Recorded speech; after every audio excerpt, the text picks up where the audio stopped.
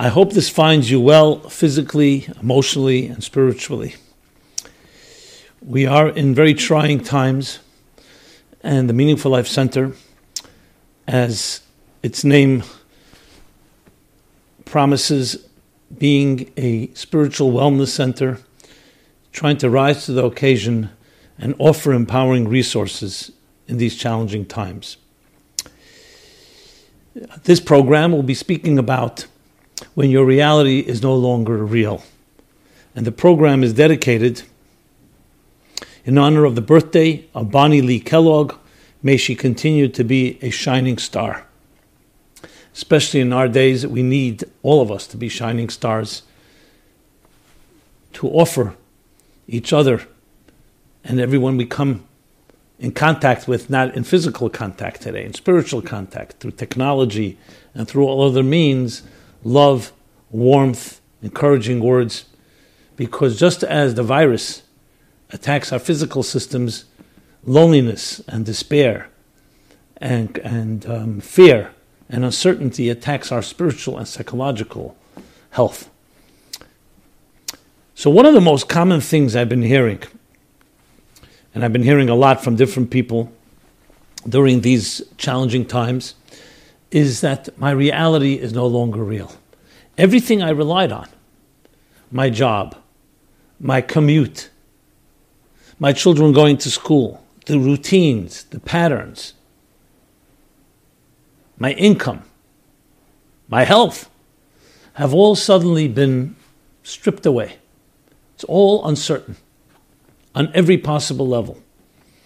And people are still trying to adjust because we're literally just in the early weeks of this pandemic. My reality is no longer real. So I want to talk about that because in many ways that lies at the heart of the emotional and psychological and spiritual challenge we're facing. So of course we want to always begin, and as I said and I say it again, is with a blessing for health for every individual, because above all we need health. We need to be protected in every possible way from this coronavirus attacking us in the first place.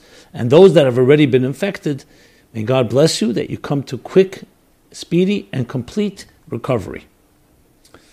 But as long as it's still with us, we have to do everything possible to protect ourselves, our families and children, everyone around us, and then hence listen to every instruction to the T from our medical and health authorities and organizations. But at the same time, there's also our attitude. As I've been saying and I repeat again, we may not have complete control of what's going on around us, but we have complete control of what's going on inside us. But we have faced a big challenge. The challenge is my reality. Everything I relied on, the institutions, the equities, the comfort zones, the security blankets. We all we've built up things we rely on, the things we depend on. Some of them we took completely for granted. And all of them are now being upended, upset. So there's no question that it's not only disrupting us physically, it's disrupting us emotionally. When suddenly everything that was a routine yesterday is no longer that routine, it has to unnerve you.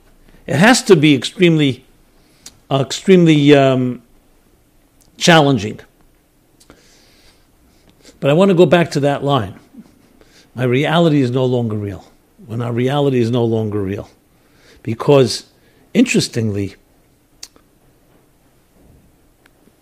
while this was unfolding, if that's the right word to use, I give, as some of you may know, a daily class every morning in a very profound Hasidic discourse. It's a mystical discourse. And interestingly, in the last few months, now the class, of course, is not happening live because of all the quarantining and the need to be separate. The theme that we were discussing, literally a few weeks ago, was exactly that. What is reality? What is reality?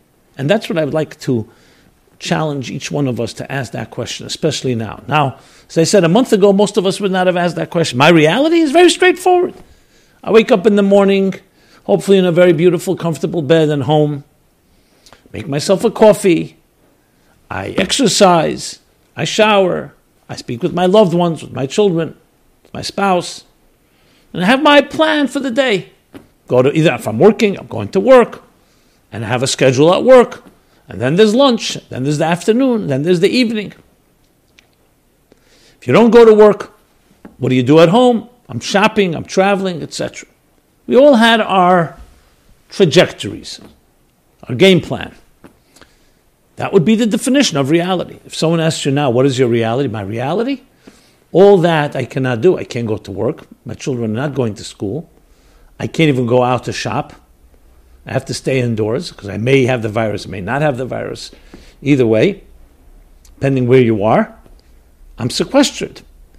So I'm looking for ways to stimulate myself, and it's not easy. I have the children nagging me, and I have all kinds of other challenges. So some people are escaping in one way, and others, most of the people are just simply going crazy. I don't mean in a literal sense, but they're going mad. Because the whole reality, the entire comfort zone, the entire pattern of our schedules has been disrupted. But this forces us to ask the question, this behooves and compels us to ask the most important question of all.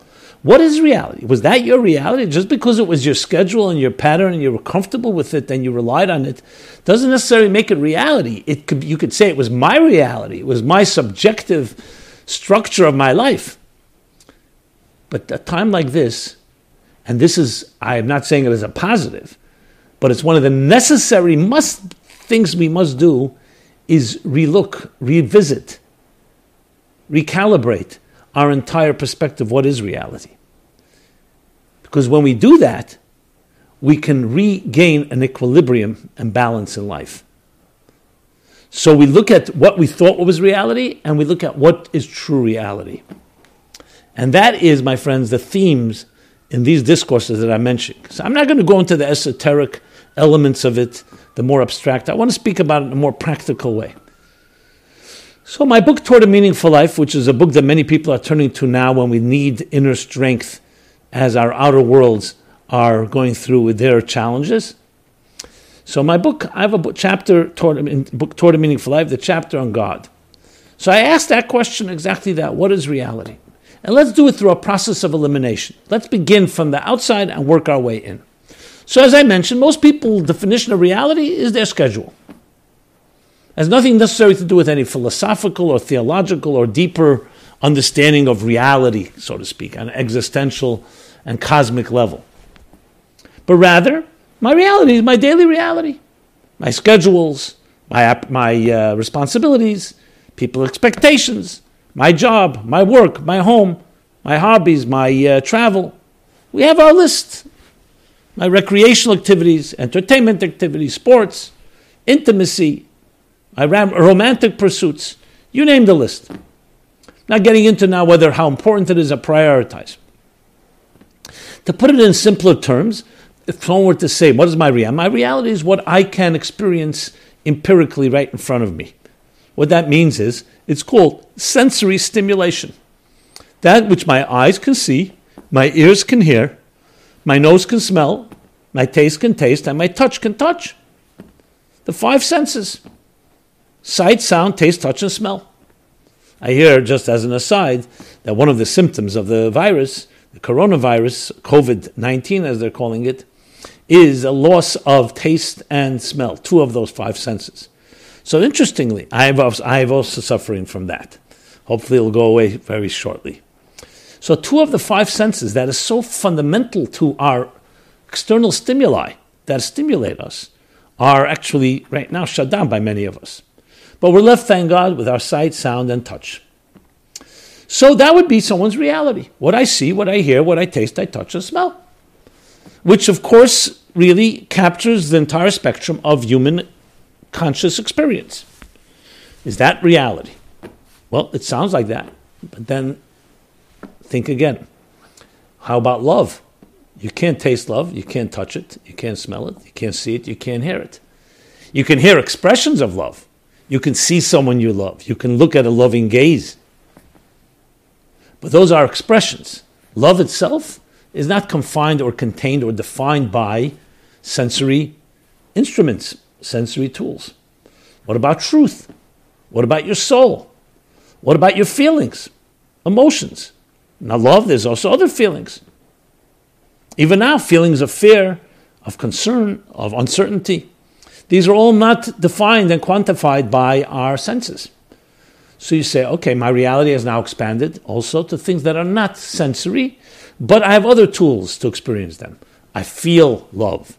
I feel concern. And my mind, my ideas, I can't see them, I can't taste them, I can't touch or smell them, or hear them, but I sense that they exist. So there's another form of experience. Is that where reality ends? And the answer is no. Because reality continues to go deeper and deeper to the point where there are things that you may not even be able to be conscious of. So if someone were to say to you, reality means that you need to experience it, isn't that more experiential reality? As opposed to true reality? There are many things happening in the world that we completely have no idea of. If I were to ask you, have you ever seen an atom or subatomic particles? Do you know that those are the building blocks of all of existence? So today, this is not a matter of faith, this is a matter of fact. But no one's ever seen an atom. That image we see in the school books that looks like a cluster of grapes, black and white, which are neutrons and the protons and electrons, which are like the electrical impulses that go around, are just a usable model, so we should be able to visualize it. But no one's ever seen atoms, and yet we know it defines everything. Atoms create the molecules in turn create the elements, and elements, there's something that we experience on the empirical level. So that which we spoke about empirically, its true reality is not even exposable to the eye. And there you can't even, in a sense, when I said the mind and the heart, you can at least feel or sense that you're thinking or comprehending.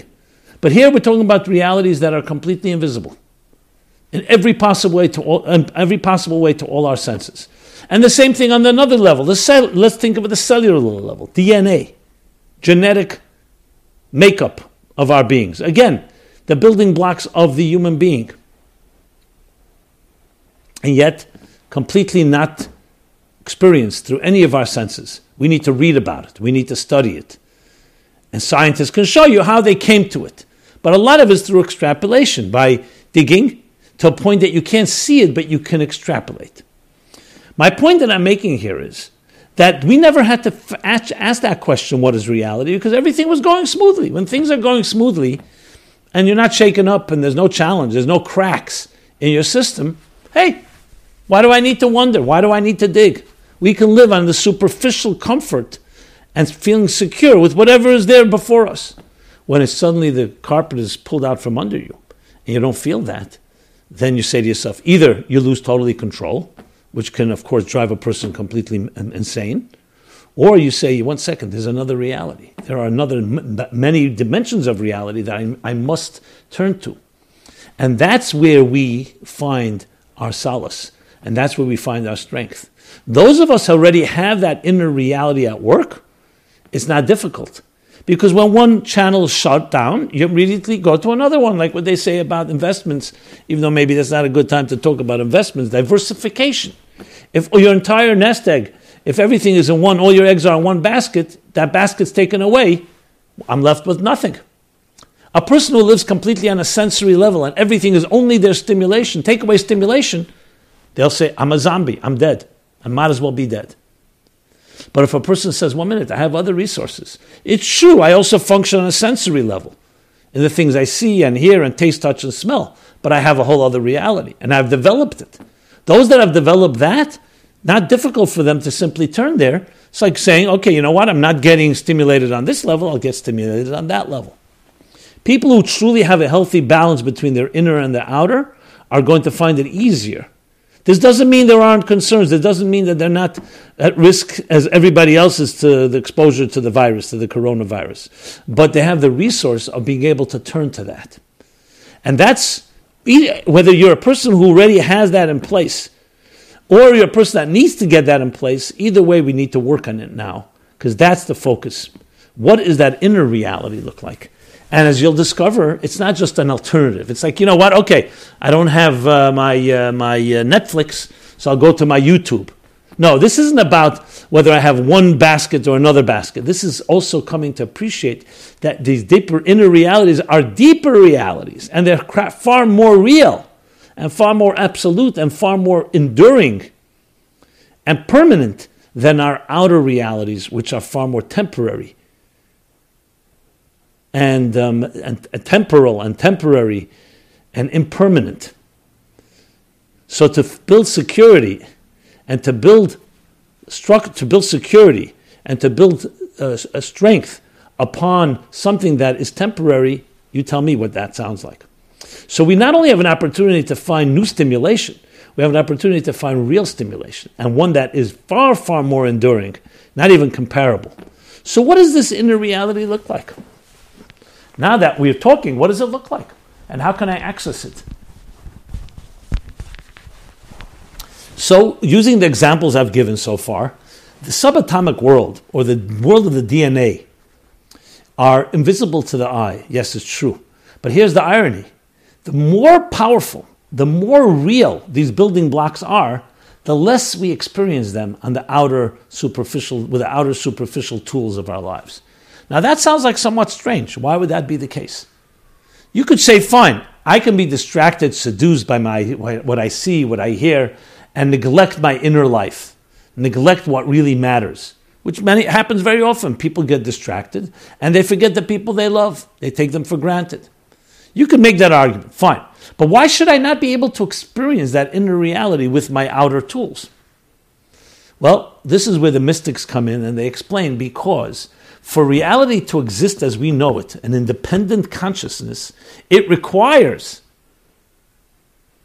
predicated on a concealment of that inner reality. So let me just use a practical example. The mystics teach that when you see something, it's never what you see is never what you get. Everything has a deeper energy, spiritual level root of whatever symptom you're experiencing. And this, by the way, is true also with illness. There's symptomatic illness, which means you deal with the symptoms. You have a cut, you put a Band-Aid. You have a headache, you take a painkiller. These are symptomatic. Then there's dealing with things on the root level. We'll call it preventive medicine, or on the root level. The root is always more concealed from the outer dimension. So there is a certain dichotomy between the outer and the inner. The outer, for it to be able to be real, if it was constantly aware of the inner, it wouldn't really be able to have an independent consciousness. If we individuals were constantly cognizant and aware of the inner realities that shape and define who we are, we would never be able to feel independent egos. So there's a level of concealment between, we'll call it the subatomic and supraconscious reality to the conscious, tangible reality. And to just give an example, which I've done very often, it's a very practical example, but it teaches us a fascinating paradox. If someone were to ask you to speak about the weather, about sports, about something very superficial, you can speak about it for hours and hours. Just look at talk radio. If someone were to ask you, can you speak about yourself? Tell me something, your most intimate feeling. Most of us won't have words. And not because we don't trust and are ashamed to share those feelings. Because when you're dealing with inner feelings, the more intimate they are, the less expression we have. Now that seems like a paradox. Why? Because when it comes to things that are superficial, okay, at some point you should run out of words. How much can you talk about something like the weather, it's raining outside? But when it comes to inner things that are so close to your heart and soul, you should go on and on and on without any limitations. And it's not the way it is. The answer for that is, for this paradox, is because words are containers. And containers have parameters. They have limits. You can only put that much liquid in a 1-quart container. You can put a 1 quart of liquid. You want to put more liquid, you need a bigger, larger container. Words are limited containers, so they're perfect for limited expressions. Want to talk about the weather or something else superficial? No problem. Talk and talk. We can talk and talk more and more about less and less, to paraphrase a different expression. When it comes to more intimate feelings, things that really are close to your heart, there you're not just dealing with something that is superficial. There, words are just simply inadequate. The containers are too small. That's why you don't find enough words and say, I can't really express myself. I can't express how much I love you. I can't express how afraid I am. Why can't you express it? Because words are limited containers. So then what do? We create a new language. It's called the language of metaphor, poetry. We suddenly are able to use metaphorical expressions that broaden the containers and allow for more intense and intimate feelings to be expressed. But then there's a point where you also reaches a limit, and you can't express that either. So then it always sometimes comes down to a cry, a sigh, a laugh. What do those expressions do? They broaden the containers even further because they're not limited to words, they're not limited to metaphor. It's just a cry. And that allows for an expression of a deeper feeling. You say, oy vey, that comes from the deepest kishkis, the innards of a person, has in it sometimes more than entire volumes. And the deeper you go, the less expression, the deeper the energy that's being expressed. So the words of the Kabbalists, it goes like this. The larger the containers, the smaller the energy. The greater the energy, the smaller the container. To the point that there are things that can't even be expressed with a cry or with a laugh. It's with silence itself. In a negative way, when you hear about people who've been in shock, some trauma, there's a point they can't even cry. They can't even express themselves. They're completely shocked. That moment of trauma is so intense, even a cry is too much. Is too inadequate, I should say, of a container. There comes a point where they're able to begin to cry, they begin to express, to the point they can even speak about it. But that can take a lot of time. What do you see with this interesting paradox? The more real something is, the more real something is, the less expressive it is. If you think about it, it's very unsettling the first time you hear that. Because then you say to yourself, 1 second, does that mean that my entire reality as I know it, the more I know about it, the less I really know about reality? Yeah. You may have heard it here first, but that's the fact. The more you know about something, the more you're aware of something, the more you can express something, the less real it truly is. So you'll say, 1 second, so how do I deal with that? So how can we ever experience and access true reality?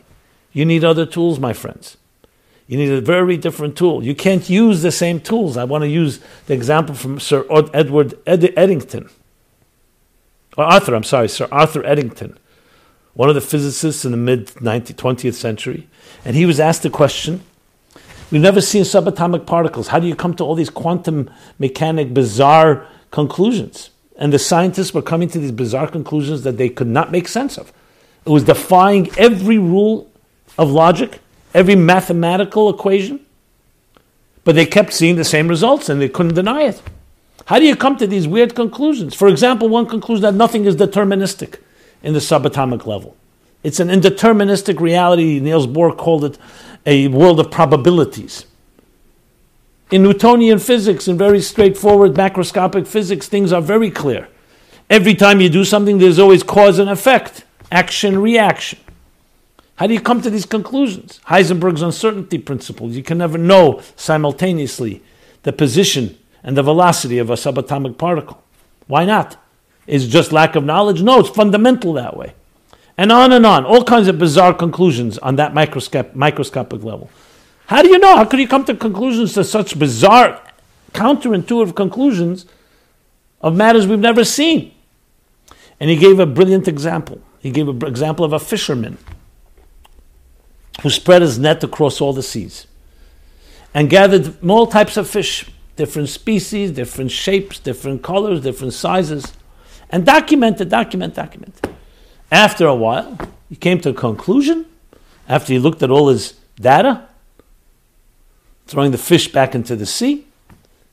There are no fish in the sea that are shorter than a half-inch long. You hear a conclusion of a scientist. Before he was about to make this big announcement to the wizards of the world, his little daughter, who heard his great conclusion, said, there are no fish in the sea shorter than a half-inch long. I myself have seen fish like that. And she looked at the net that he used, the fisherman used, and the net had spaces between the ropes of the net that were short, that were not more than a half-inch, that were larger, the spaces were a half-inch spaces. So what do you think happened to the fish that was smaller than half-inch? They fell back into the water. He never caught them. So the conclusion he had to just add was one line. When you use a net with half-inch spaces, you will never catch fish that are shorter than a half-inch long. But you don't need a scientist for that. You don't need a fisherman. You don't need anyone for that. You don't even need a test. What was his point? Yes, we don't see subatomic particles when you use a certain net. It's all about the instruments. You're going to use limited instruments, you'll experience limited reality. You want to discover a deeper reality, an inner reality, you need to use different instruments. The analogy I often give with a farmer from Chelm. Chelm was this town in Poland, small little town. They say they were very wise people, but the neighbors were resentful.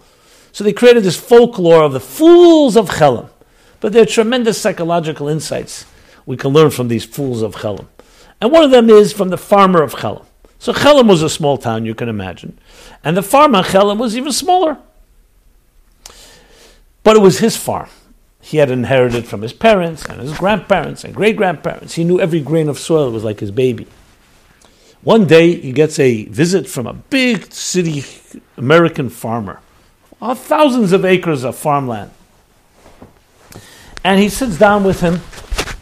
They sit down. He gives him a royal tour of his farm in Chelm, this little farm in Chelm. They sit down to dinner. And the cousin says to the large town city farmer, tell me, so what do you think about my farm in Chelm? He says, it's very nice and cute, but it's tiny. The Chelm farmer is taken aback. Tiny? How big is your farm back in Iowa? My farm? How am I supposed to explain to you the farm? You know how large my farm is?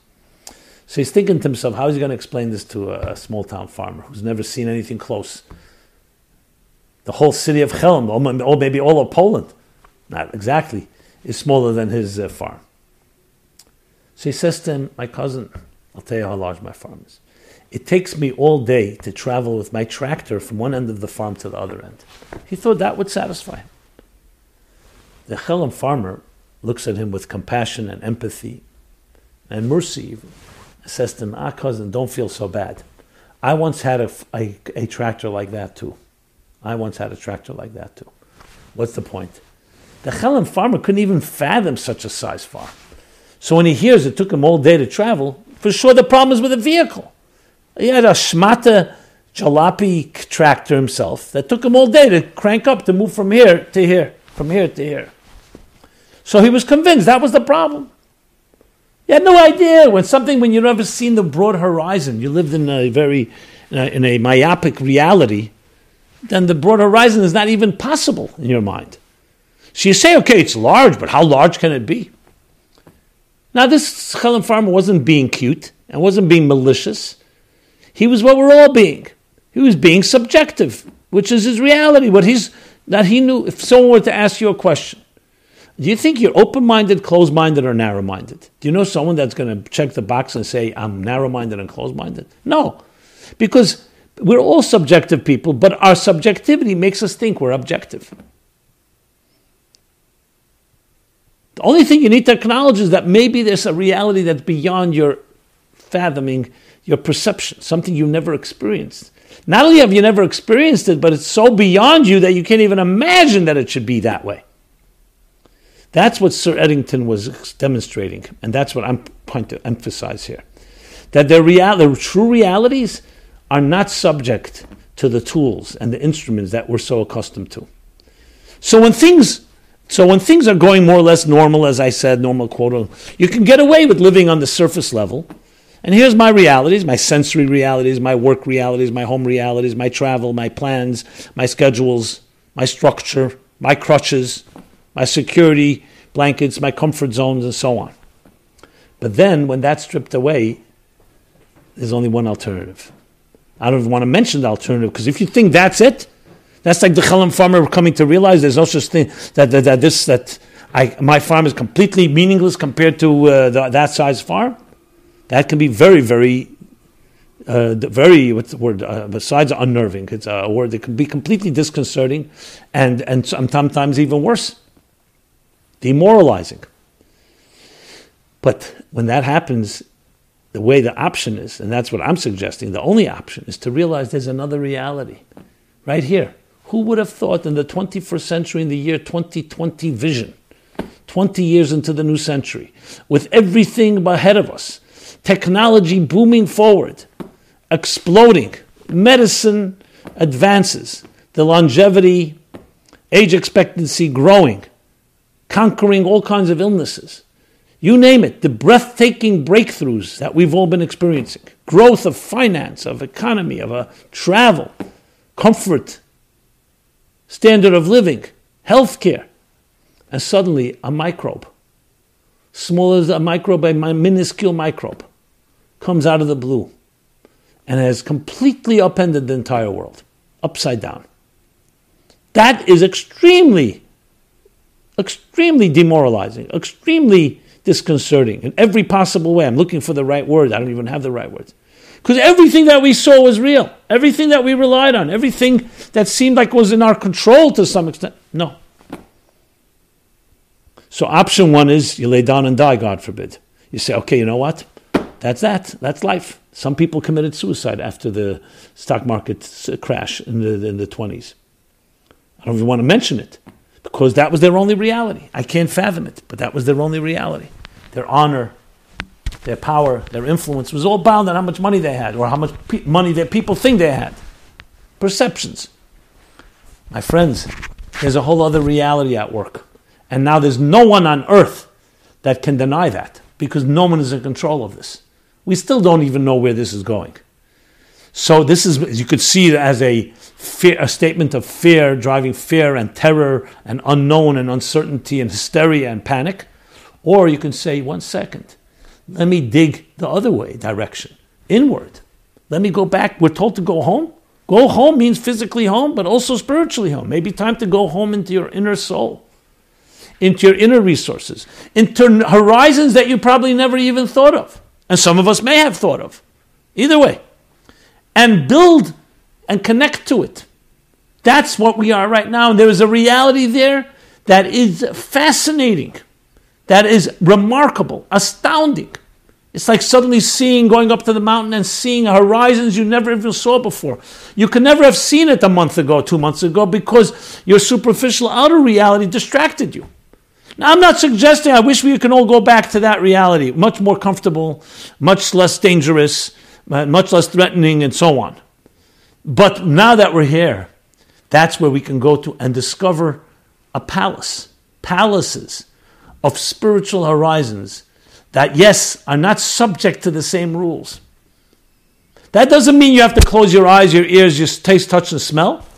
It means you have to realize there are limited tools that can help you experience. Like, listen, for example, listen to music is a perfect example. You're listening with your ears, but you're listening to something that's transcendent, that transcends your ears. So now is an opportunity to use our sensory tools and everything that we've relied on to experience deeper realities. So I'm not suggesting all that's gone. What's gone is the securities that seemingly and frankly in an illusionary way created. Some people are referring and saying, you know what, this idea I've heard somewhere, we're in the Matrix. Suddenly realize that the entire reality we knew is a computer program just to breed machines. That's an example. It's actually a horrific example, but it's an example. There's a new reality waiting for you. I wouldn't even say new. A reality that's always been there waiting for you to now discover. I find that to be exciting. Again, I wish it didn't come with pain and with loss and with danger and with health issues and with death, frankly. But there is something extremely powerful about that. That's what we need to be looking at. A new inner reality inside you, inside your loved ones, inside everything in existence. Even inside the work you did, even inside money, even inside the coronavirus. Yes, there's a soul there too. That's gone awry. A distortion. It's not the topic of discussion right now, but we will be talking about that as well. Because everything has spiritual energy within it, and now is the time to access that energy. And the deeper you go, the more sublime it is. And perhaps, yes, you may not have the words, and you may not be able to have the irregular instruments, but it doesn't mean you can't experience it.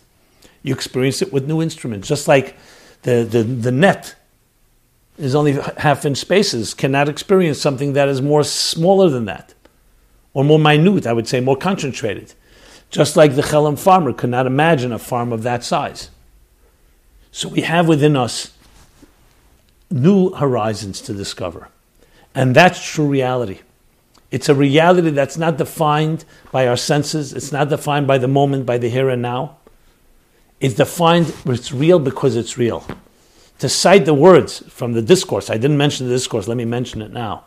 It's a discourse began to be delivered in 1912, a little more than 100 years ago. And where we're up to now is the part in 1915, the end of 1915. Interestingly, it's just a few years before the Spanish flu that people are talking about that killed, they say, 50 million plus people back in the 1918. So preceding that, and this was very difficult times, we're talking about World War I and the rest of what was going to happen through that century, World War II. But a Rebbe Rashab, the fifth Chabad Rebbe, who actually this Friday will be honoring his 100th yahrzeit, 100th anniversary of his passing, 100 years ago in 1920, delivered this magnum opus called Hemshech Ayin Beis, where he discusses what is reality.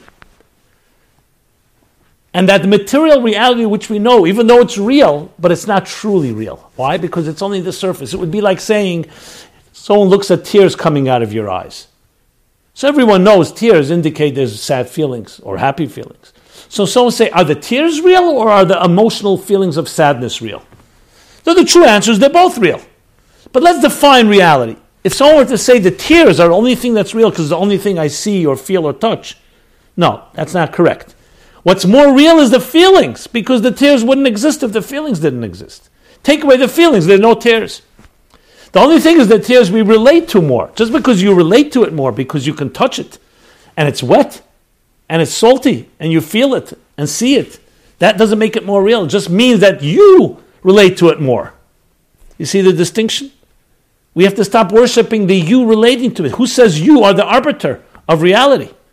We can say, I experienced, like the Chelam farmer should have said, my experience is that a tractor travels from here to here because the tractor is broken. The truth is, I don't know a farm that large. So what we have to be saying is, just because I experience a limited reality, it doesn't make it a limited reality. That would be like someone saying, standing on the ground, looking up at the top of a mountain and telling the guy on top of a mountain, there is no real horizon. The horizon is just a few miles. And he says, what are you talking about? I see a horizon. Come up here. And the person says no. He's adamant and stubborn and says no. That's foolish. You can say, what I see is only a few miles. But I'm open to the reality that perhaps there's far more than I see. That's the key thing to remember. When you see the tears, you can say, I see tears. But I understand. Or I could understand, there's much more. So when we say, what is real reality? It's all real. And the question is, are you seeing the tip of an iceberg, or are you seeing a lot more than the tip of the iceberg? So no one's taking away that the material reality is real. It's just saying that it's only the surface level. It's a limited level. And now we have the opportunity to dig inside and discover what makes it tick. What are the subatomic forces? What are the spiritual forces? What are the sub-spiritual forces? What are the superconscious spiritual forces?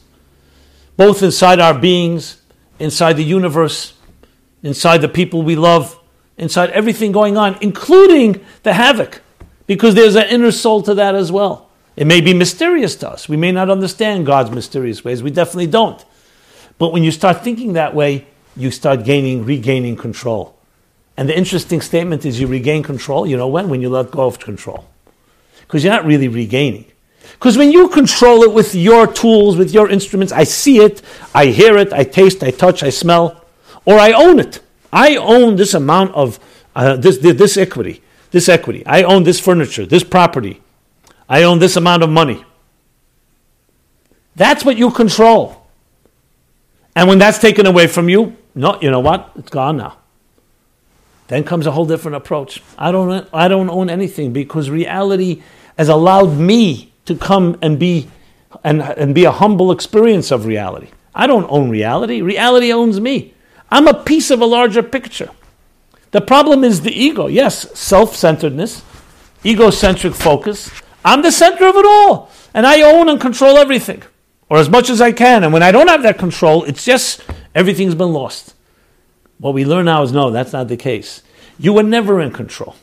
You never owned anything. It's an illusion.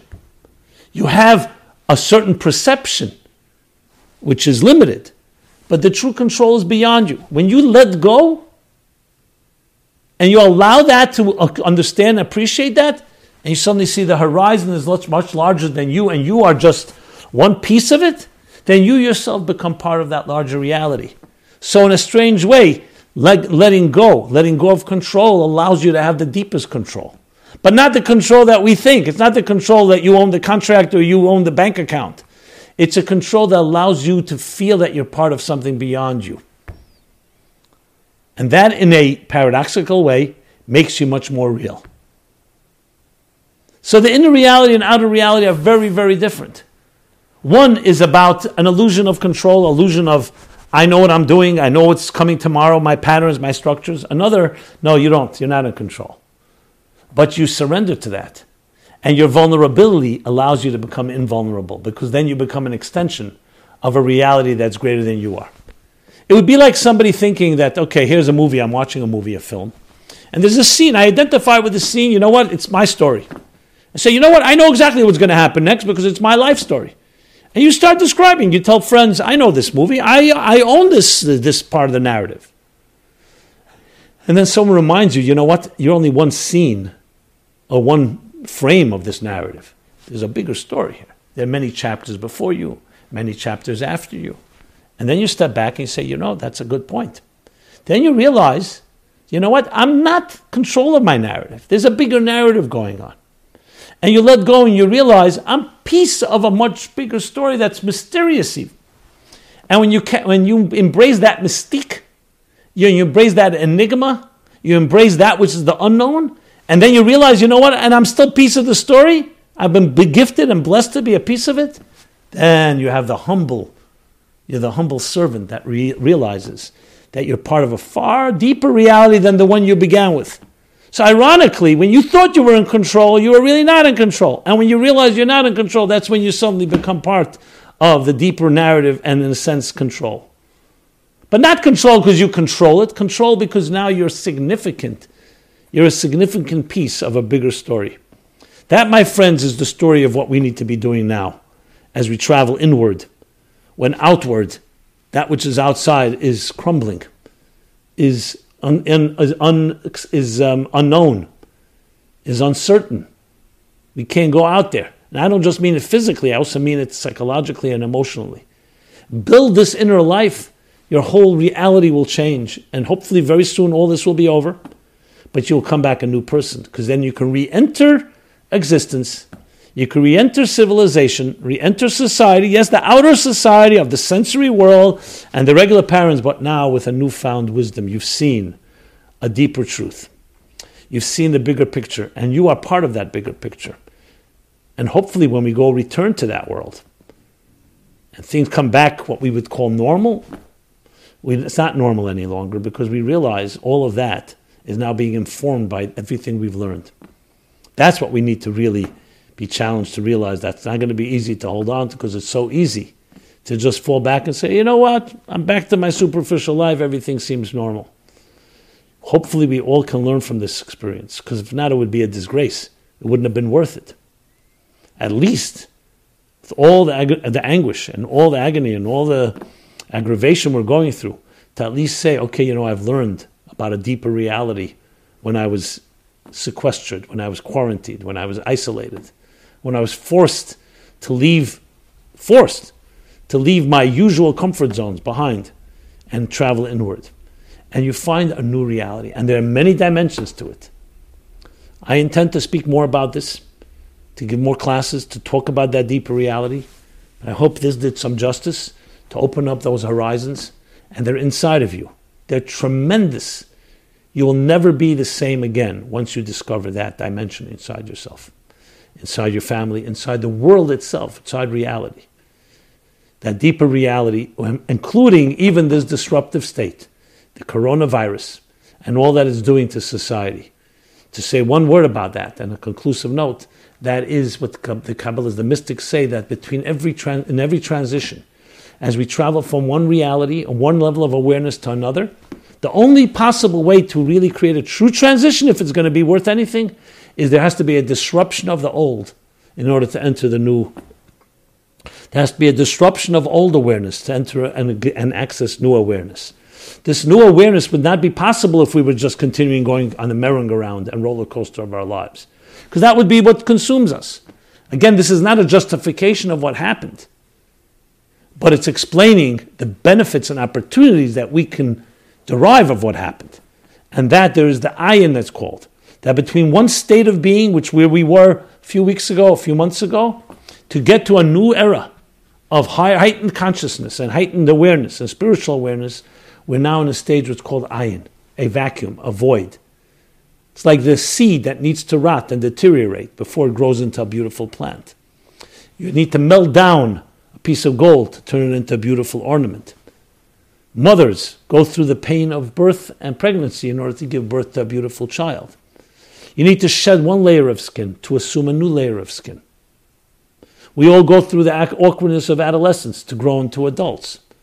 Creativity is a child of frustration. The greater the creativity, the greater the frustration that precedes it. You'd show any area where there was where there was a birthing, some excellence grew out of something, you'll have to find a transition that had to crack the egg, shed the layer of skin in order to assume a new higher layer. Because as long as you're still holding on to the past paradigm, to past consciousness, then whatever comes is just an extension of that consciousness. You want something new, there has to be a disruption of a previous consciousness. And that's what we're going through, disruption. So we thought technology was disrupting commerce. Amazon was disrupting the entire retail world. Trump was disrupting Washington and politics and economics on all levels. All forms of disruption. You want disruption? Here we have disruption. I wish it wasn't that way. We all pray that it should not affect anyone in any negative way.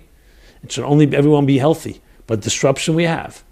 And it's a disruption that can either lead to a complete shake-up of people's consciousness and psyches, and to the point that their nerves are frayed and completely overwhelmed, or we see the disruption, again, in the broader picture. There's a soul beneath the disruption. What does the broader horizon say? What does the broader narrative say of the film? Not just your piece of the film, not just your frame. That there's a disruption in order to lead to a higher state of consciousness and awareness. May we use this time well in that way. May everyone remain healthy, the best possible way, physically, emotionally, psychologically, spiritually. We're here for you, the Meaningful Life Center, especially now focused completely, and as our spiritual wellness center, focused completely on providing, creating, producing, providing, empowering, and indispensable resources in these challenging times. So please access it. We created a special Corona page. You go to meaningfullife.com/Corona. You'll see resources that are being built every day, constantly adding new materials. We just began a daily spiritual antidote, a short 3-minute, beautiful, powerful video that you can also download as a podcast, which fortifies and empowers our spiritual, psychological, and emotional immune systems. Be sure to subscribe to that. You go to YouTube, our YouTube channel at meaningfullife.com. We have a new playlist which we're just beginning. You go to our site, meaningfullife.com. You'll see all the different platforms where you can subscribe to these daily antidotes, spiritual antidotes, as well as other materials continuously being developed as we go. I'll be doing a few Zoom conferences the next few days for different audience of students. We'll be doing one next Sunday, which is about letting go and letting God. And you'll hear more information if you just subscribe to our materials.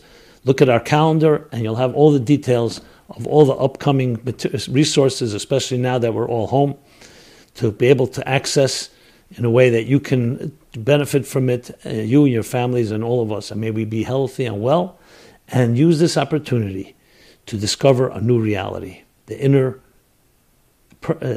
eternal and permanent and absolute and immortal reality.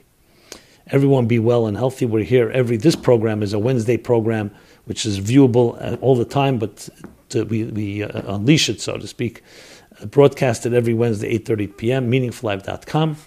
Everyone stay healthy and well, and look forward to speak some more. Please don't hesitate, especially in this time, to share thoughts, comments, feedback, ideas, and suggestions.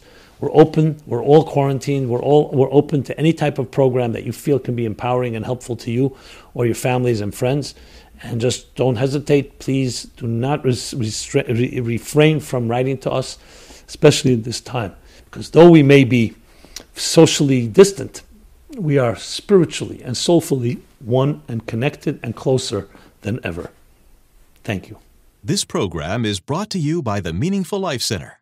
Please help us continue our programs. Make even a small contribution at meaningfullife.com/donate.